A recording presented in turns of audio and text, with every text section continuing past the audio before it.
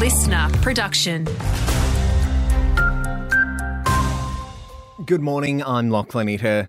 The long-awaited Youth Justice Reform Committee arrives in Rockhampton today following political argy-bargy and claims local input has been forgotten. The committee will hear from Indigenous and education organisations with findings to be presented to the government by the end of next month.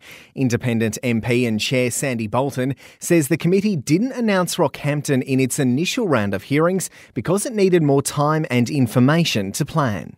As we've travelled, the constant message has been that solutions need to be community-led and place-based. What we're doing at the moment regarding detention isn't working. It's not a deterrent. However, it's not providing the pathways either.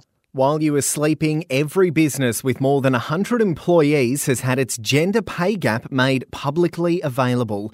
It's hoped the transparency will increase advocacy to close the gap, with men currently paid on average 11.5% more than women in Queensland. Lucy Bradlow from the Workplace Gender Equality Agency says there are a few things businesses can do to improve their ranking. That may be encouraging more flexibility, making policies that get more women into leadership positions, or alternatively making more policies that encourage men to take up parental leave or take up more flexible roles. And it's not something we usually think of in CQ, but we've been given a reminder stingers can still be in our waterways. Gladstone Ports Corporation says a box jellyfish was spotted in the marina last week, and we need to take extra caution when swimming.